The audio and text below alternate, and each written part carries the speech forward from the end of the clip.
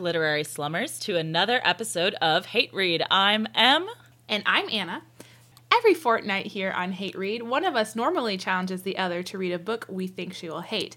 But for this fortnight, we're doing a special rewind episode in which Em is revisiting an author that she has hated in the past. So this fortnight, Em challenged, and I say challenged because I love this book, challenged me to read The Hogfather by Terry Pratchett.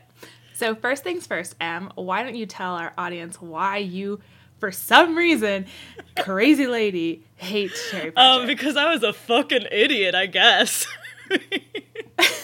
Yes! You dumb girl. I realized about halfway through this book, this episode is going to suck so hard because A, this book was fantastic, so I can't even rag on it. And B, even if I try to be funny, I'm not going to be as funny as this fucking book. So I shot myself straight in the foot with this one. Y'all should just turn this fucking podcast off and go read Terry Pratchett. And now you can listen to us for the next 60 minutes or so gush about this book. Yeah, like legit. Okay, so in the past, I had attempted to read Terry Pratchett many times, and this was kind of like our college years. Yes, I feel like I tried to force this series on you. Yes, you definitely did. And I had picked up, like, I own probably 6 or 7 Terry Pratchett books just from, like, because it's like he's like one of those authors that everyone's like, he's so good, you'll love him. Mm-hmm. And so I tried, like I tried. I picked up multiple books by him. I like would read a few chapters, and I just like could not finish a book by him. And I think it's literally I was just too dumb, because even now, like, I feel like a lot of the jokes, I was like, I know this is probably funny, but I don't get it. But like, I don't know if I was just, like, picking up ones that were very, like, because, like I said, even with this one, there were some parts where I was kind of like, okay, I definitely feel like this is referencing an earlier book or something like that, because obviously, like, Discworld is 8 billion books long, but it's not really, like, a series. I guess they're just, like, interconnected stories, but some of them follow other, I don't know. Yeah, it's definitely a series, but you can read it in any order. There's like suggested reading guides, and I can link one when we air this episode. I could either link it on Twitter or in the show notes or both or whatever. But also, like, there's suggested reading guides for if you want to follow particular storylines, but you can read them in any order. And I think that kind of level of chaos might have been what sort of like made this a difficult series for me to get into, because I don't know if I've talked about this before on the show, but I am like a completionist when it comes to media. Like, I will read a series in the space of like 3 days because I just need to be done with the whole series. And that's not really a thing you can or should do with this series, because again, there's like 8 million books and they don't necessarily follow a linear timeline in terms of like when they were published. So yeah, I think that kind of just overwhelmed me a lot. And with this particular series as well, I would stress, as someone who has loved this series, I've been reading them since I was like 12 or 13 years old, do not start with the first 2 books. They're good, but they're not representative of the series as a whole, and they do not compare to the rest of the series either. Like, the rest of the series is so good, but don't start with the first 2 books, or else you'll kind of be a little bit disappointed. And I think the ones that I tried to start with, because I do think I tried to read the first one at one point, because I was like, no, I need to read it from the beginning, and that wasn't good. And then I tried to read, on your suggestion, the one that's based, or like spoofing Phantom of the Opera. The Phantom of the Opera one. Yeah, which is called something else. Masquerade. Yeah, that one. And then Mort, which is in this kind of section of the series. Yeah, because this is also one of the death books, I believe. I think it's the 3rd book in the series, actually. Yeah. And it was really fucking good. I know I've said before on this podcast that I cry super easily at stuff, and I like teared up at least 6 times during this dumb fucking book. It was so infuriating. Like all of them, but especially anytime death was like seeing how humanity was like unfair and like trying to fix it. I was just like, oh my god. The little match girl scene. That was the first one, and it just went downhill from there in terms of my tear ducts. Oh, it's so good. Yeah, and I actually haven't read this book in probably about 10 years. Is when I just haven't like picked up again for whatever reason. And so it was kind of like reading it brand new again for me. But yeah, I forgot how much of it was like kind of focused on this idea of death, coming to terms with like the spirit of Christmas and like what it means to believe in Christmas and that kind of thing. And I was just like, oh, it's so cute. Like, this is what I want every time I watch a Christmas romantic comedy. I want it to star death and for him to become a nice man. Yeah, it was really, like, honestly, I know I said this jokingly, but honestly, if you haven't read the book and it seems like anything that might be up your alley, for real, like, just stop listening to us and go read it, because it's really good. And again, this is kind of like, yeah, you know, I went into this thinking, you know, okay, I'm reading this for Hate Read. I need to come up with things to spoof. I need to come up with some giggles and such. And I did not do that at all. I took one note. Oh, what was your one note? It was LOL sick burn. I think what I find so I think what I find so charming about this series is that it takes care of the making fun of itself for itself. Like, it does not take itself seriously at all. Like, there's no pretension here. It's just like, this is a goofy fantasy series where we're ripping on literally everything in real life, but also ourselves. So, right, which I think is also why, for getting back to me crying about it, in general, I think it's a lot easier to pull off, like, heartfelt, like, those really, like, touching moments when it is a comedy, because you kind of don't expect that, versus, like, I feel like a lot of times when stuff is taking itself more seriously and then there's, like, a really sad thing that happens, it's like, yeah, but you're, like, trying to make me sad. It feels more contrived. So, like, kind of like, I feel like I cry a lot more at comedy shows than, that sounds insane. This is making me sound like a crazy person, which I am, but not for this reason. But no, like, you know, like any episode of like Scrubs where something traumatic happens and everyone's, you know, the rabies episode, like, go look that up if you don't know what the fuck I'm talking about. But like, that is way more likely to make me cry than, like, I'm trying to think, even like an hour-long drama, you know, like, yeah, it's just, or fucking like the Jurassic Bark episode of Futurama. right, exactly. And that just, like, it feels more earned because, like, you're going into this and it's a comedy and it's, like, gut punching you, you know? Yes. And there were just a lot of that for me, because this, like, book was also very surprisingly woke. Like, I'm glad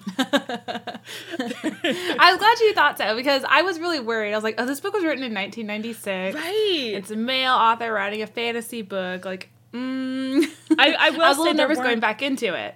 Yeah, there weren't enough female characters. I will ding it on that, because essentially the Wizards are an all-male group of, right. Don't justify it.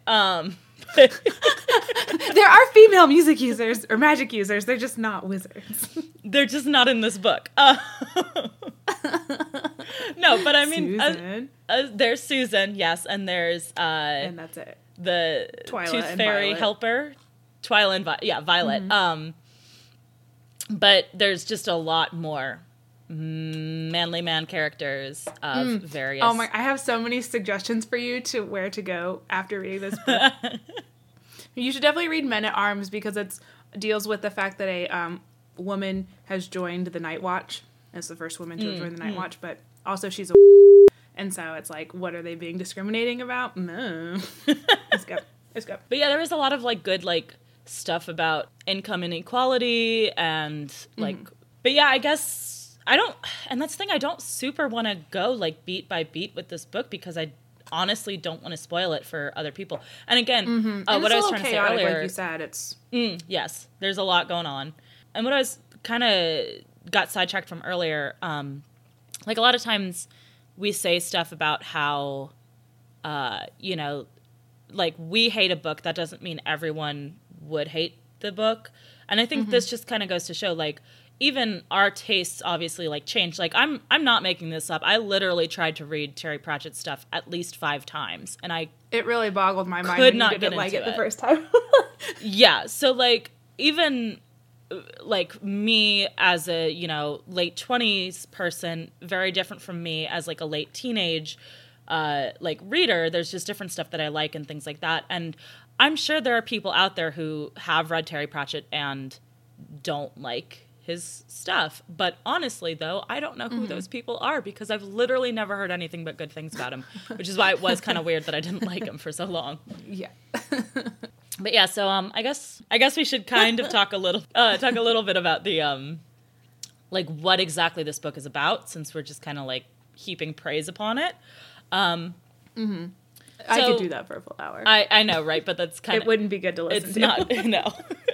So this is going to be kind of more like our Hobbit synopsis, where we're not going to go quite as in-depth, I think. So we're just going to kind of give you guys the broad strokes and hopefully come up with a few funny things to say about this book. But honestly, probably not. I mean, there's one good burn. I can give you guys. And that's really pretty much it for me. So hopefully Anna's got a few things locked and loaded. Nope. Okay, great. Michael was like, no, we were talking about, because I was just reading the book and I wasn't taking any notes as I was reading it. And so Michael was like, well, how are you going to approach this episode of Hate Read? And I was like, I don't know, because I literally cannot be critical of Terry Pratchett at all. Like, I have nothing bad to say. I can't read this critically because I'm not. And so, I don't know.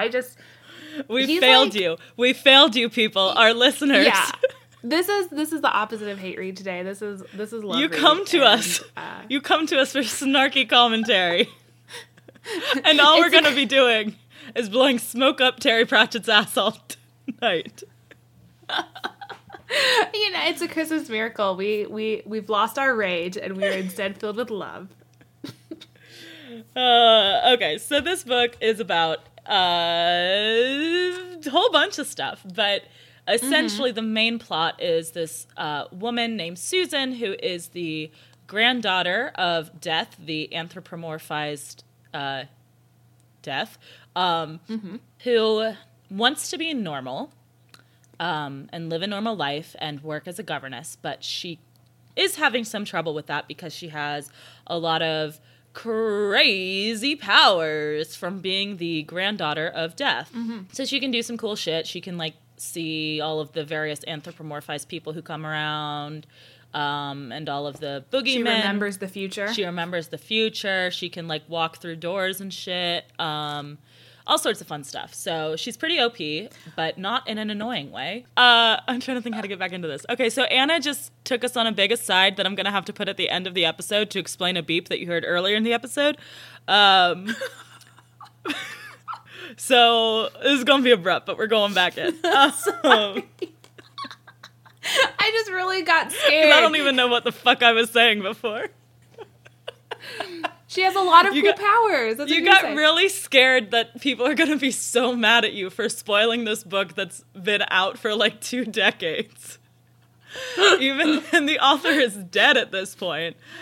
And even though what we routinely do on this podcast is spoil fucking books. Fine, it's fine. She's a No, I'm beeping out every one of those because you're so worried about it. You're real scared. Let me make sure that is the spoiler. Anyway. Oh my god, kill me. Alright, so...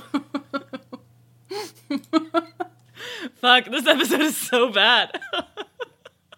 Oh my god. So that might not even be the book. Oh my god, Anna. Could you come correct next time? It is. Please. Pretty sure it is. Anyway. I really prepared hard for this episode. You didn't. That's a lie. Honestly, this entire podcast is just like an exercise in me slowly showing people how little you prepare for this podcast that we do. And yet I make it look so good? Question mark. I'm gonna eat my ice cream. Talk about this book. Yeah. Yep. Okay. I'm going to continue being a professional podcaster. Professional amateur podcaster. A novice professional amateur podcaster. Anyway. So here's the thing. Don't you use my own words against me. Okay. So here's the thing. Susan has powers. Susan has powers. Her grandpa is dead. Her grandpappy is dead. So then there's like these bits that are from like Death's kind of dealio where he is, well, okay, no. So this is a difficult book to synopsize, to explain because... To summarize. Just that one.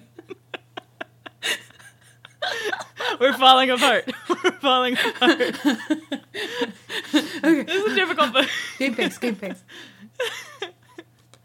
This is a difficult book to summarize because, like, there's, like, kind of 18 different things going on. And they all relate to the plot, but it's another one of those where, like, stuff that's happening, you don't really understand why it's happening until later, so we're gonna butcher this, is what I'm gonna say. Okay, so there's this guy who's the head of the assassins, who's, like, he gets a visit from these people. No, not people. These creatures, I guess. Who Beings? are called... Beings. Yes, that's a good one. Beings. Who are just, like, floaty cloaks. Just floaty cloaks with no faces. And they are called the Auditors. And they want him to kill a being for them. And that being is the Hogfather, the titular Hogfather. So Santa Claus. Yeah, except not, because this is Discworld. So where things are slightly different, but not entirely. In a slightly medieval way. You know, in a slightly medieval way, but with computers. But they're run by ants. And the mouse is an actual mouse. Yes, it's all very whimsical. But very good. Let's not joke. It was very good.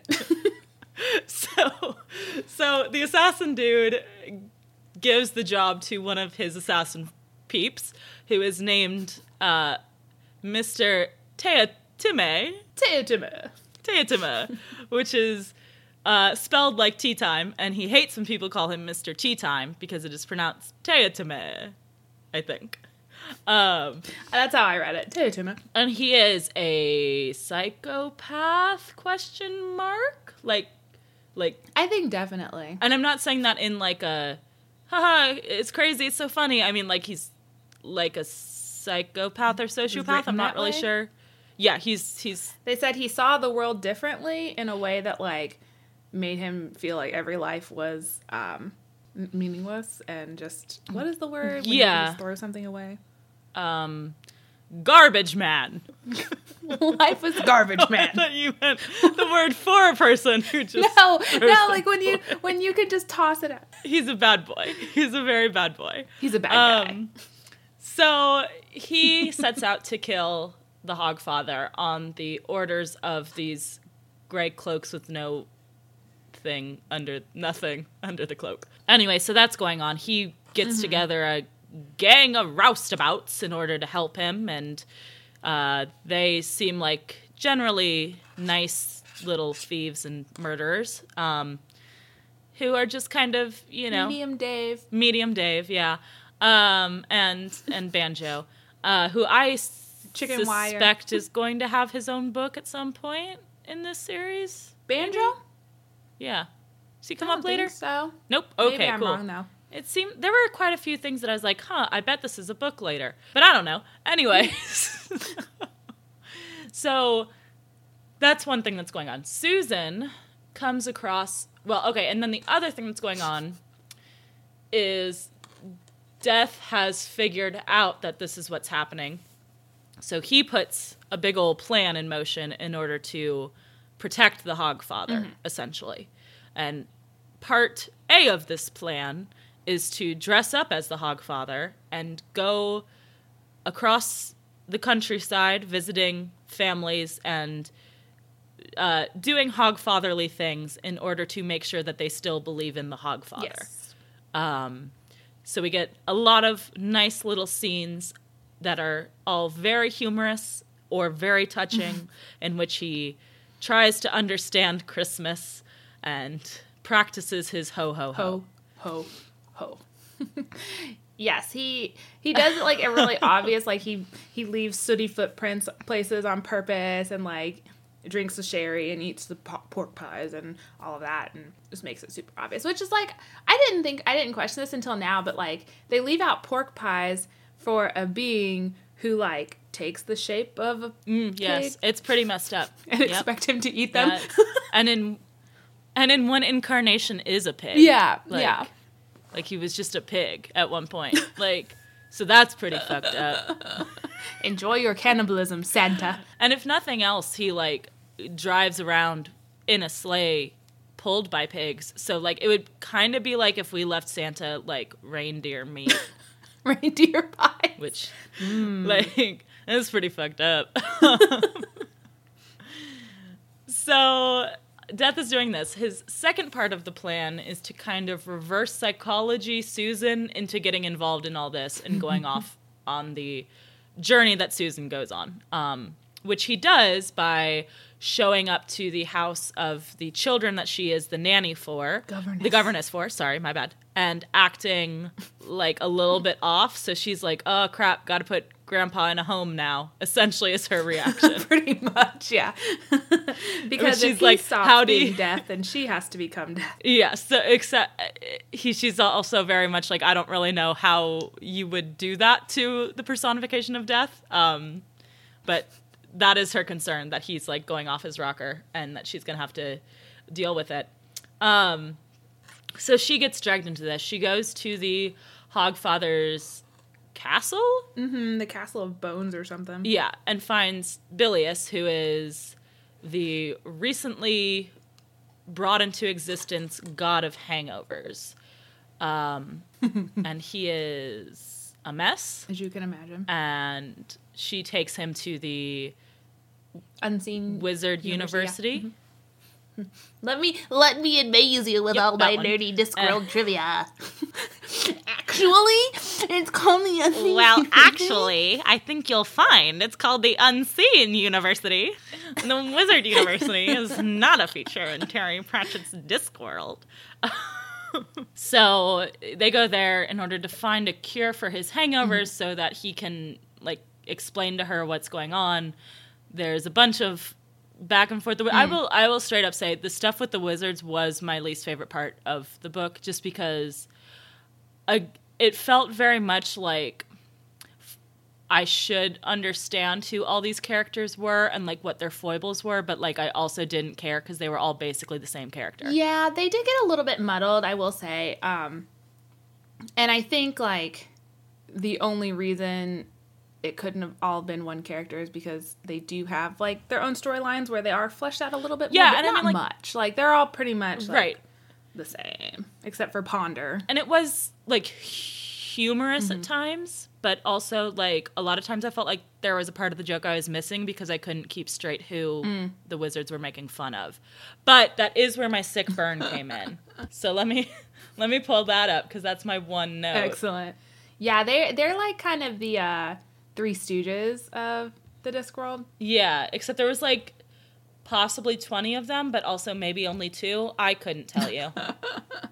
And it didn't help that they did that fantasy thing where they refer to everyone by titles. Yes. But then I was like, wait, are they using names sometimes? Yes, they are. But also sometimes titles. And I did not pay enough.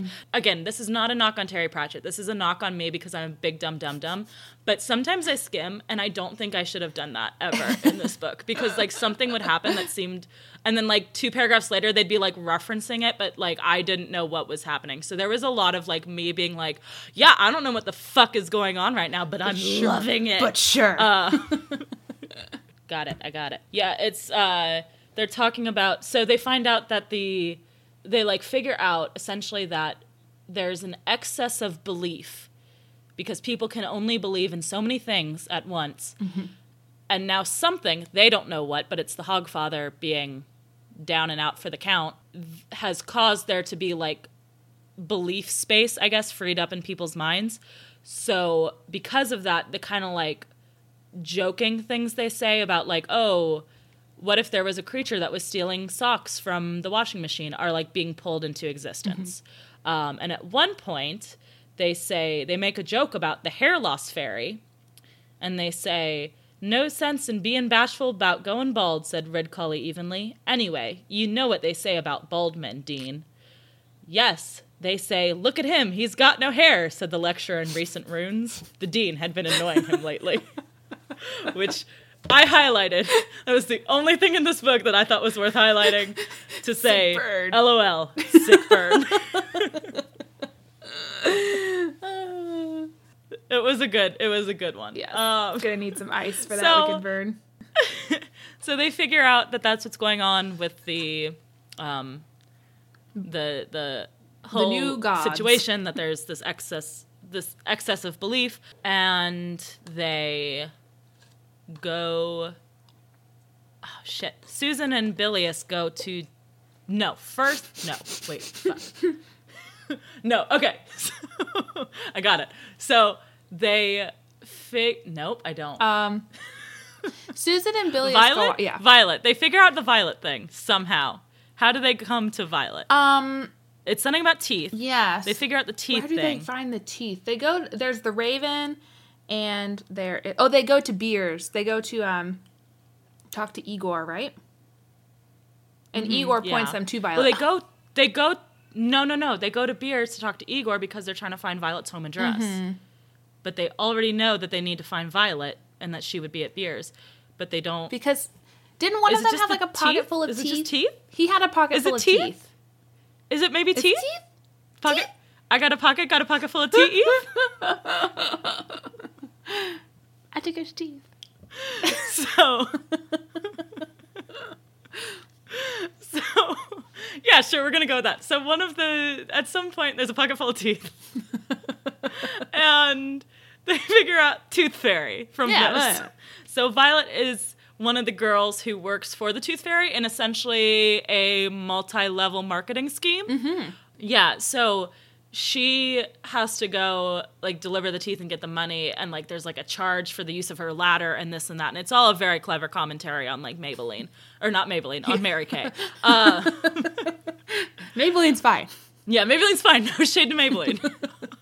Mary Kay though. And they're pink Cadillacs. Pink Cadillacs in there. I don't know anything else about Mary Kay. Makeup. It's all unique now. Scissor hands. Or is that Avon? I don't know. Anyway. Maybe. Same difference. Ding dong. That's something, right? It's a doorbell. One of them has a slogan that's like, ding dong. I think it's Avon. I think I'm thinking Avon. Ding dong, Avon like, here. ding dong, Would you like Avon. some makeup?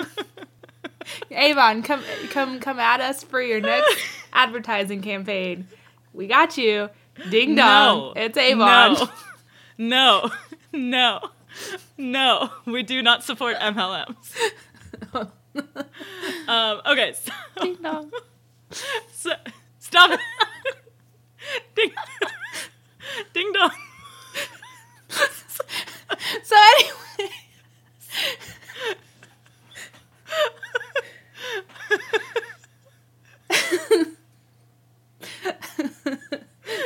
Ding dong.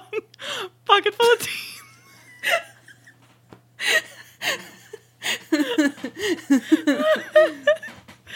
Ding dong, pocket full of teeth. This is quickly That was devolving. nothing. That was nothing. Oh my god. Oh.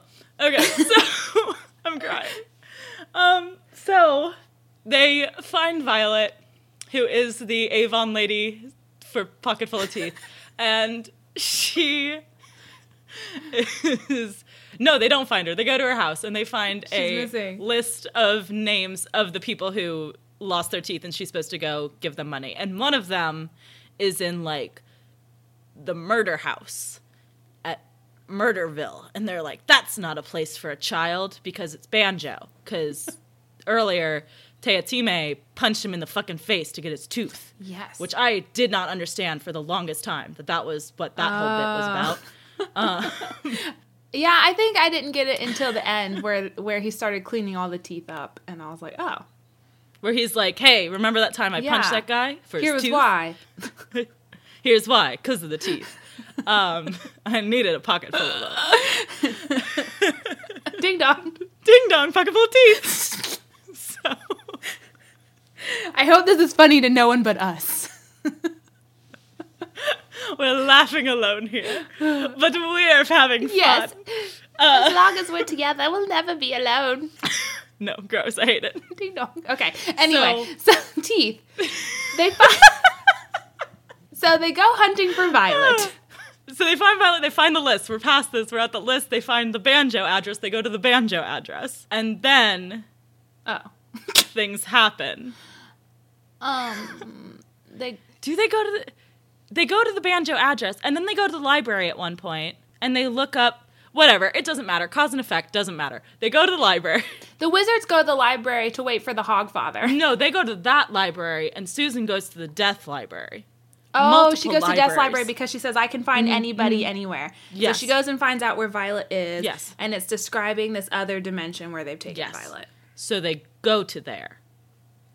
And it's like a child's painting. How did they figure out how to get there?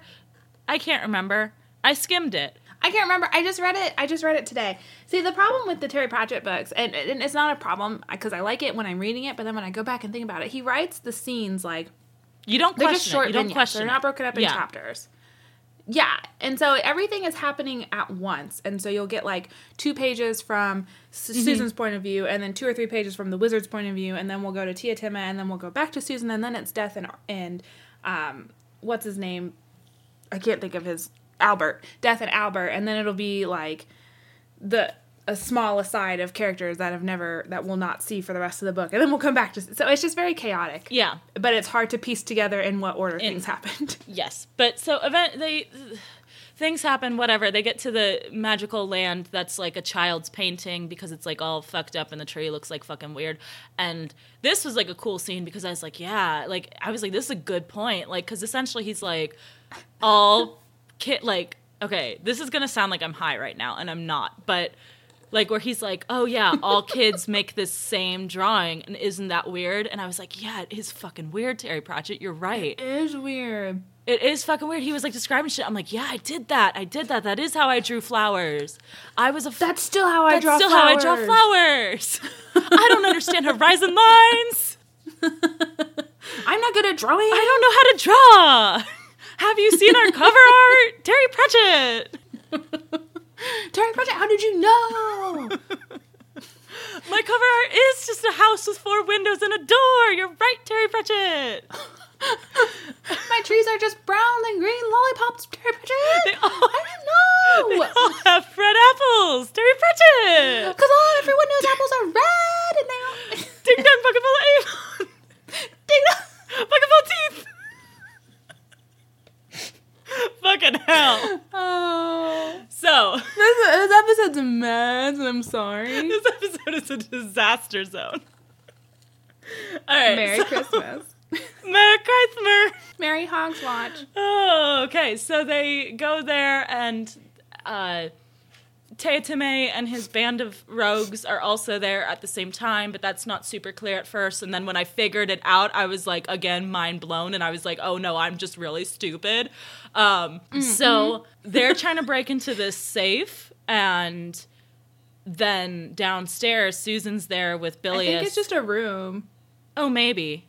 I don't know. They're breaking it. Yeah, you right. They're breaking into a room that has 7 locks on the door. You right. I literally just this moment realized that when Susan goes into that room at the end, that's because they broke the locks and she got into that room. I thought there was just a room that was separate from all of this and also a safe. Because I am so dumb. So they're trying to get into this room with a bunch of locks, and Teotime is kind of killing people at this point who are useless to him. And then also there's like these childhood spooks that are coming up for these big bad boys, like the cupboard the wardrobe that has a face on it. That was like what the one guy was scared of when he was a kid. And they're all kind of like reverting to acting like children. Because they're in a child's painting. Yeah. So Susan also finds that downstairs there's just this big pile of teeth. And that they brought them down from the upstairs where they were like all collected and labeled and like kept very safely. And she's like, this is so weird. Like, I don't know why the Tooth Fairy would do this. This doesn't seem to have like any purpose. Like, I don't get it. Ding dong, big pile of teeth. Ding dong, big old pile of teeth. So she gets into some confrontations with the bad guys, and they get dispatched kind of one by one, as you know, is sort of typical of these sort of romps, and eventually comes face to face with Teotime.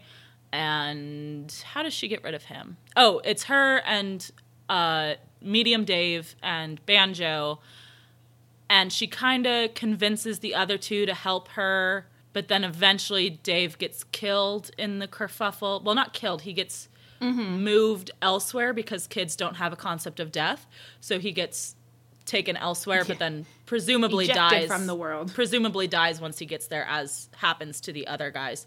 And then they like push Teotime off a balcony or something. I don't know. Whatever. Yeah, there was like it's a huge tower, and they're up at the top, and she pushes him off the ledge, and he tumbles down to the base of the tower, And he also gets and poops out into the real transported world. elsewhere, because that's what happens. That's what children thinks happen when you die. So Susan goes into the room, not the safe that they were trying to open, and finds in there a boogeyman. And we have experienced boogeymen earlier in the book in a wonderful setup to this scene. But he's like, nah, I'm the original one that everyone was really scared of. And then he became the Tooth Fairy because he liked protecting children, I guess. And also has power over them because of ancient magic that like ties teeth and bones and blood and stuff to the person.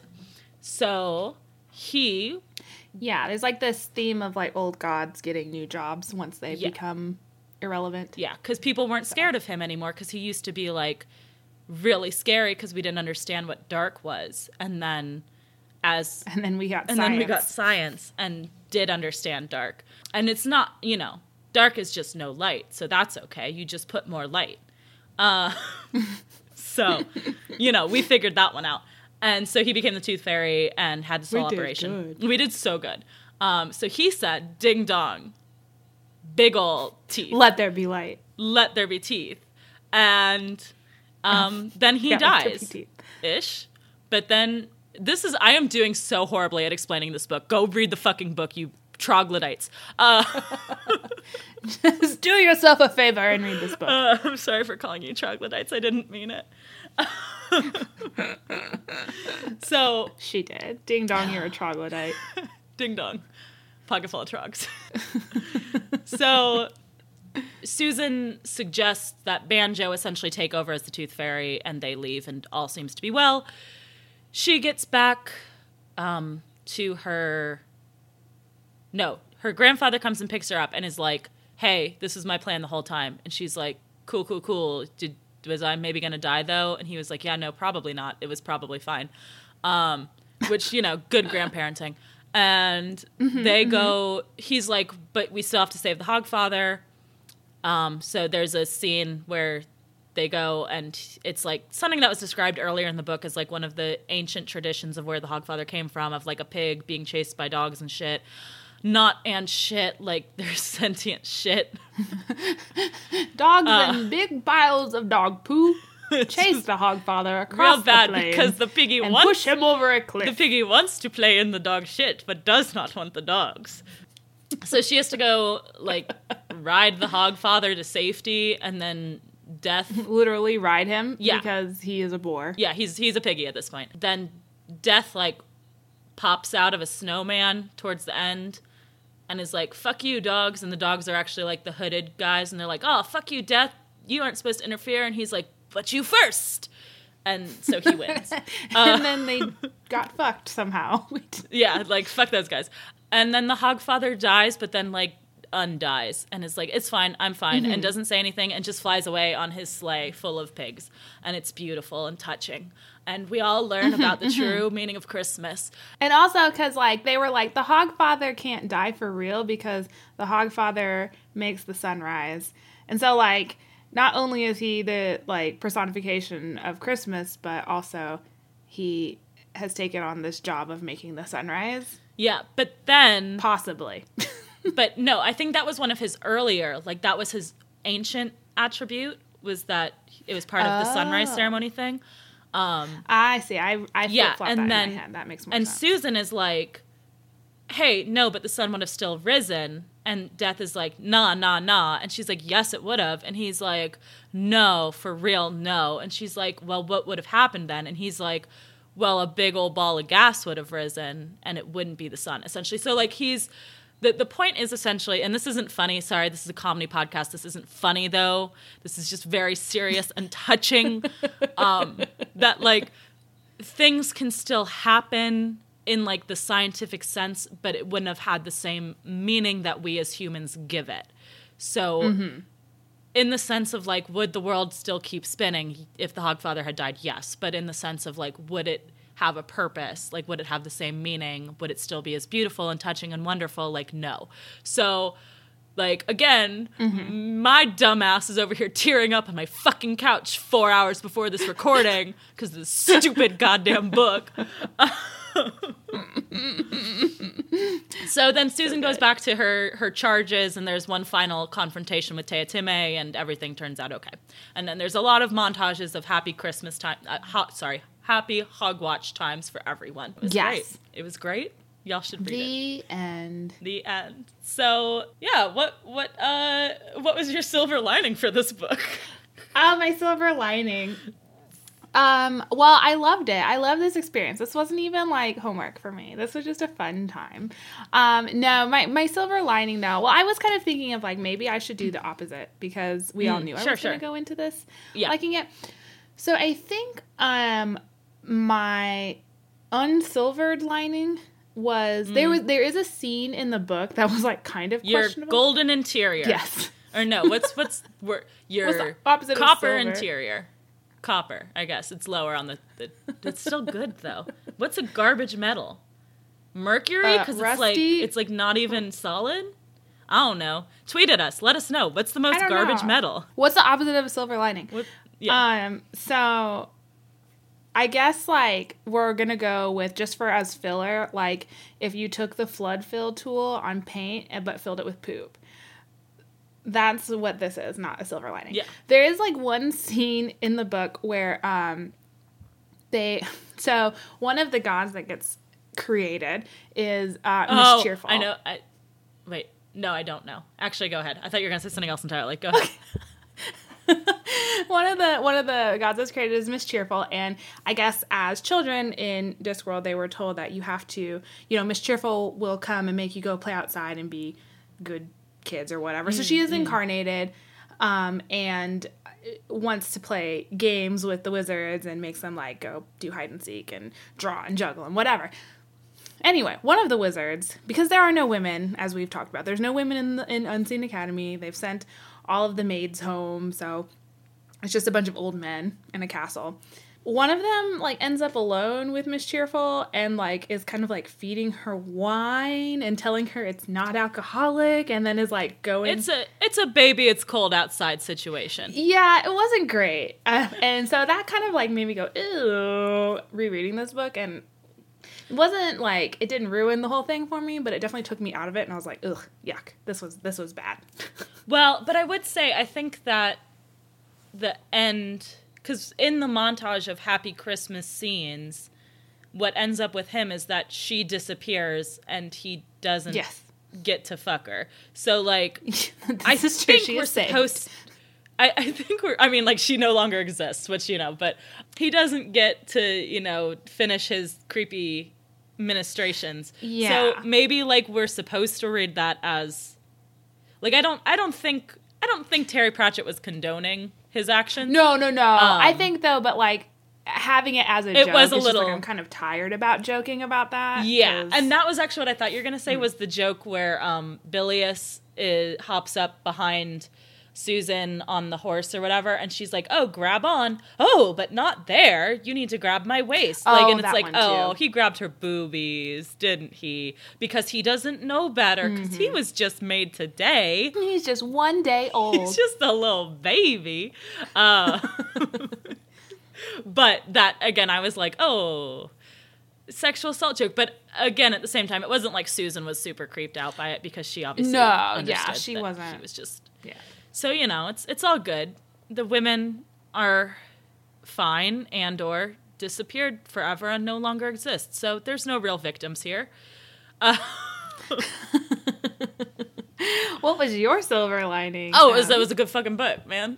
Yay! whole thing.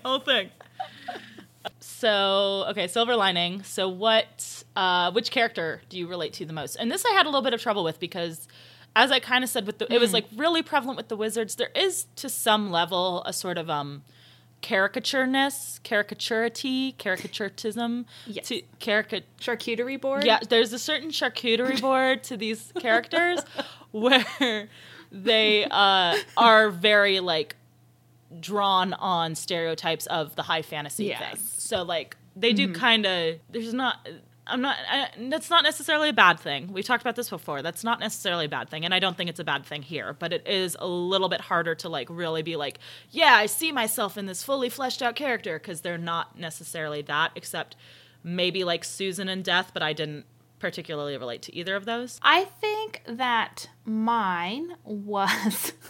I think mine was Bloody Stupid Johnson, because everything I touch turns to poo-poo. Nice. He's a inventor in the book, and everything he makes turns out to be kind of like disaster, but in a mechanized weapon sort of way. So his invention that because he shows up throughout the series, Bloody Stupid Johnson's inventions. But the one in the book that is most prominent is this bathroom that he's invented. That seems like the perfect bathroom, except that there are some modifications that make it quite painful. Yeah. So that's me. I think I said probably not Death or Susan. I think probably, and I can't remember the name right now. What's the name of the guy who designs the computer? Hex. Ponder Stibbins. Yeah, him. I think he was probably the closest to, because he just kind of like seemed Ponder. like he's just kind of like he was kind of the straight man in all the madcapery, I think. Where he's just trying to get by, man. He's just trying to get by and do his little thing that he cares about, and everybody keeps drawing him into like all this other bull crap, and he just wants to play with his computer. And like, same, man. I just want to play with my computer. Also Hex, because like Hex was a smartass, and I appreciate that on a spiritual level. Yes. And then I liked when he started to believe in the Hogfather and Hogswatch, and he wrote out a Christmas list. I want to know what was on his, or Hogswatch list. I want to know what was on his list. Well, it was a besides teddy bear, wasn't it? Oh, beside the teddy bear. It was a very long Yeah. list, I think. that Probably said- a lot of teddy bears. Anyway, Just a lot of them. I hope so. I hope so. Okay, so what book, I guess not really rather be reading, but what will you read after this? Or what has this inspired you to read? Or what has this reminded you of that you might suggest to our listeners? Well, obviously, the rest of the Discworld series. Okay, fair. I have a really huge urge to go back and reread them now. Particularly, my favorite storylines in Discworld are the Night Watch, which we saw a little bit with Corporal Nobby Nobbs and his name is escaping me, but the religious guy. Yeah. I can't remember what his name is now. It starts with a V or something. But I don't know. I really like the Night Watch stories the best. So if you're reading this and you aren't familiar with Discworld series, I would recommend you pick up Guards, which is, I think it might be the first book involving the Night Watch, but it has to do with dragons that have come to take roost in Ankh-Morpork, and is very good. And you'll get to meet Commander Samuel Vimes, and he is one of the big names in the series. It's very good. How about you? Christmas books or anything? Well, no, I'm not a big Christmas book. Well, I don't know if I've mentioned either of these authors, but these were the two that I kind of kept thinking. Well, three if you count Neil Gaiman, because that was like obviously American Gods was one that I was thinking of a lot when I was reading this book. But kind of in the same vein as this, where it is like that sort of like really immersive fantasy world, but also very humorous. I was thinking either Christopher Moore, who I think I've talked about on this podcast before, but he's got a couple Christmas-themed books. And then also Jasper... Or the death-themed one. Or the death-themed one, yeah. Or Jasper Fforde, who wrote the Thursday Next series and The Last Dragon Slayer and Shades of Grey, which is not the Shades of Grey that we read on this podcast or the Shades of Grey that is the famous one, but a different one. And those are all very good, so... And which is... Like, super needs a sequel. Can we just talk, real talk for a second here? I'm going to use my tiny podcast audience to pressure Jasper Fforde into writing the sequel to Shades of Grey because Doesn't I really it exist? I don't think so. I thought it did. I'm Googling. Yeah, because it's a series. Yeah, it's a series, but there's no sequel. What are you doing, Jasper? And, like, for the record, Jasper Fforde, the first book came out in 2009. He's got two... This is weird. Goodreads has a second book listed as untitled, and then a third book with the title of Gordini Protocols. Yeah, yeah. It seems that he kind of stalled out on that one. But yeah, so if anybody wants to like pressure Jasper Fforde into writing this book, because that's the best way to get a book done, as we all know from seeing Martin struggle through, the next fucking Game of Thrones or book. Patrick Rothfuss. yeah. All these guys. That's what we need, is to just keep yelling at these authors until they give us what we want. What we deserve. What we deserve as readers. No, in case this is clear, I feel like this is a good time to mention this. In case it's not clear, never, ever, ever, ever, ever at an author about this podcast, please. Because even if we don't like the author, like, they do not deserve...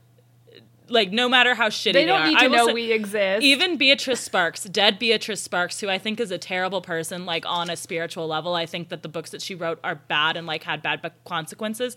Like, don't... And she's dead, so also, like, it wouldn't hurt her to find out. But if for some reason you get, like, a Ouija board out and are trying to contact Beatrice Sparks, please do not tell her about this podcast, because, like, that's just rude. Like, don't link authors to negative reviews of their work. We're not saying this because we're like chicken shit. Like, honestly, if an author comes across this organically and is like, hey, I think what you said is really unfair, like, you can come on the podcast and talk to us, or you can like just shoot us an email and we will happily, talk to you about I don't know, like, why you would bother doing that, but you can do it.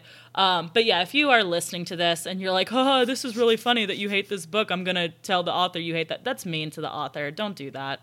So yeah, don't actually bother Jasper Fforde, please, is what I'm trying to say. We're saying it as a joke.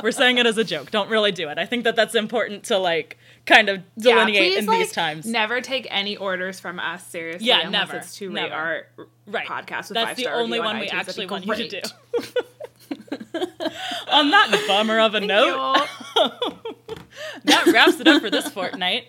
So, okay, so, like, it's Christmas time, and I know this was like a really, like, this ended up being a really fun read, and it's technically my turn to do a challenge, but, like, I don't really want to do something too terrible. Wait, what's that in the distance? Ho, ho, ho, bitches! That's right, it's me, Santa Claus, and I've been checking my list, and it seems you two have been decidedly naughty. Mocking these poor, hard-working authors, you've earned yourselves an entire sack full of coal. Unfortunately, the coal industry isn't quite as robust as it used to be, so I've had to come up with some alternatives. And I've got a very special present for you two. Go ahead, reach into those stockings. Santa, how could you? Santa, I trusted you. I trusted you with the Christmas spirit, and look what you've done. You've made it into Christmas shoes. That's right. I'm challenging both of you to read the novelization of the worst Christmas song of all time. It's The Christmas Shoes by Donna Valeri, because nothing says Christmas like cancer. Santa, you fucking dick. You've brought this on yourselves. Now, if you'll excuse me, it's been a real banner year for naughtiness, and I've got several more punishments to dish out. If I want to be done before February, Santa, away! Ho, ho, ho.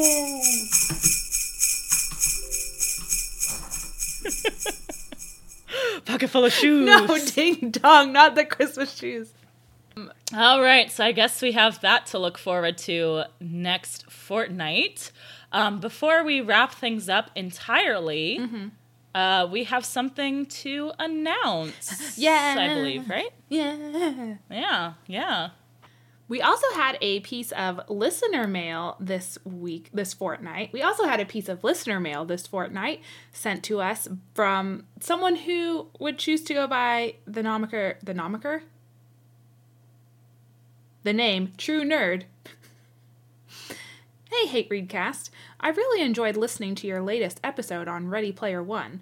I was struck by how bad the writing was from some of the quotes. I really questioned Mr. Klein's nerd cred after hearing one of his metaphors for masturbation, knocking a few protons off the old hydrogen atom.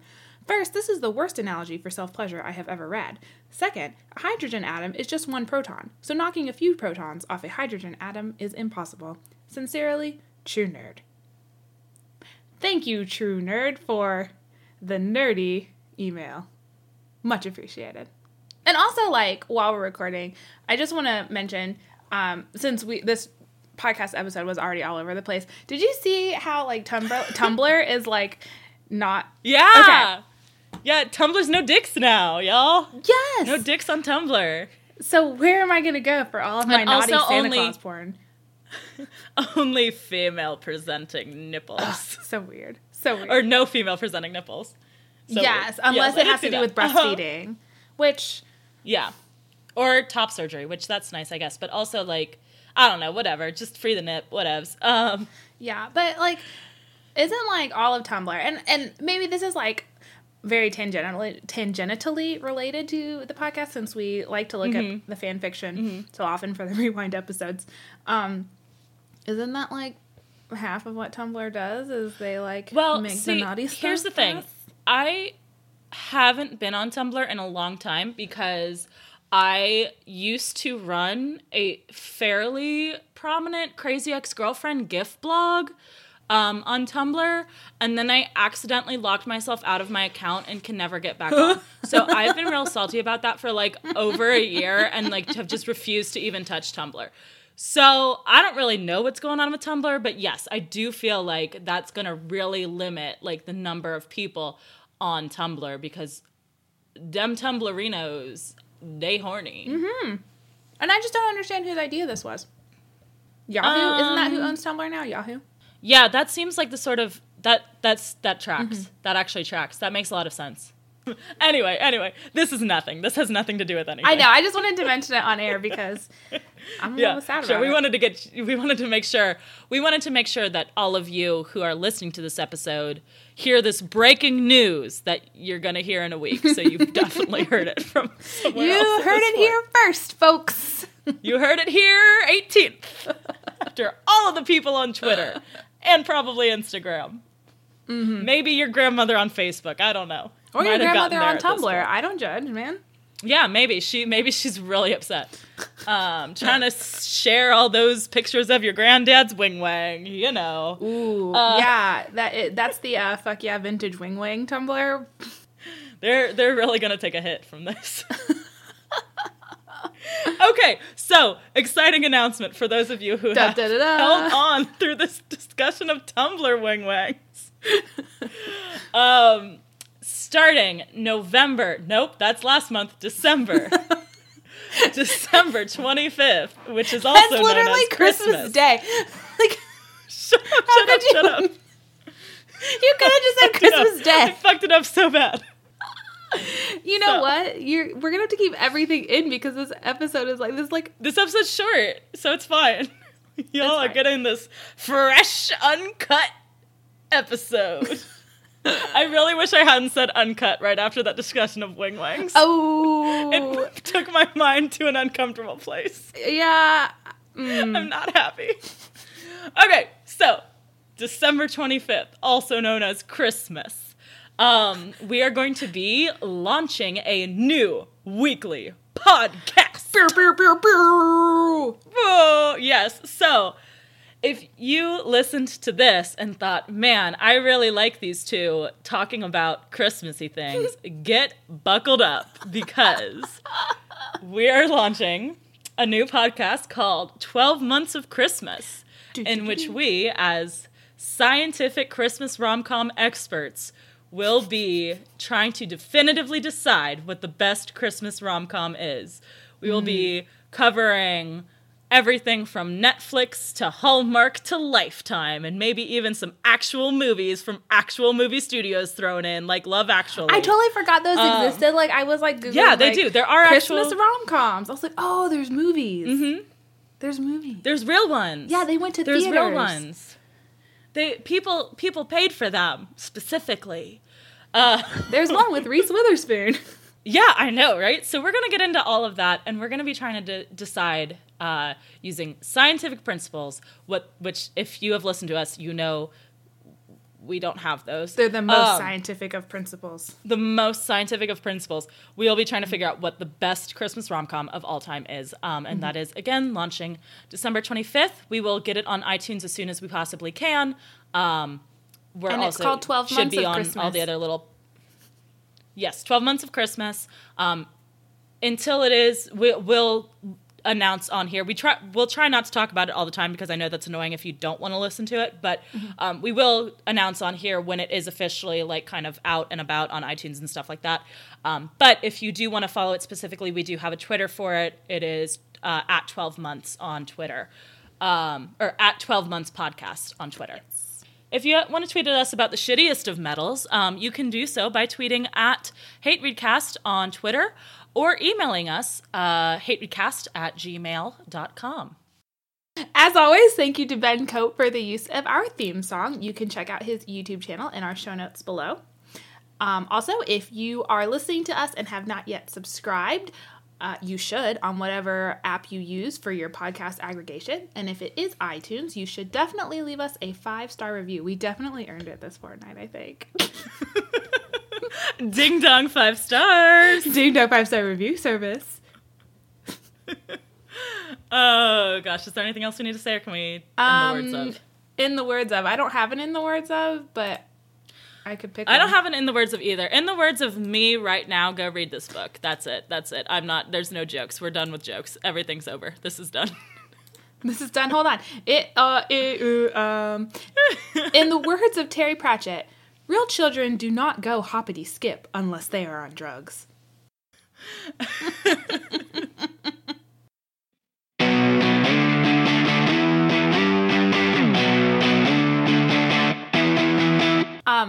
I just realized. Sorry, this should be cut from the episode, but you might want to cut the spoiler I said earlier for the book Men at Arms because I think I gave away what the joke was. I mean, but here's the thing, though. I don't know what the spoiler is because I haven't read Men at Arms, so I don't know which part of that was a spoiler. The whole thing, just like cut it, because I said that they are discriminating her because she's a woman, but then it's not because she's a woman. That's the joke. All right. I mean, she's a woman. This episode is already going to be real low on content, Anna. Well, you could just cut the part where I say. I'll just bleep it out. Yeah, there you go. I'm pretty sure that's the spoiler. Well, because again, I read the books out of order, and so like I already knew from the books I read, and then I went back and sorry, go ahead. Okay. So I just don't want to ruin anyone's experience.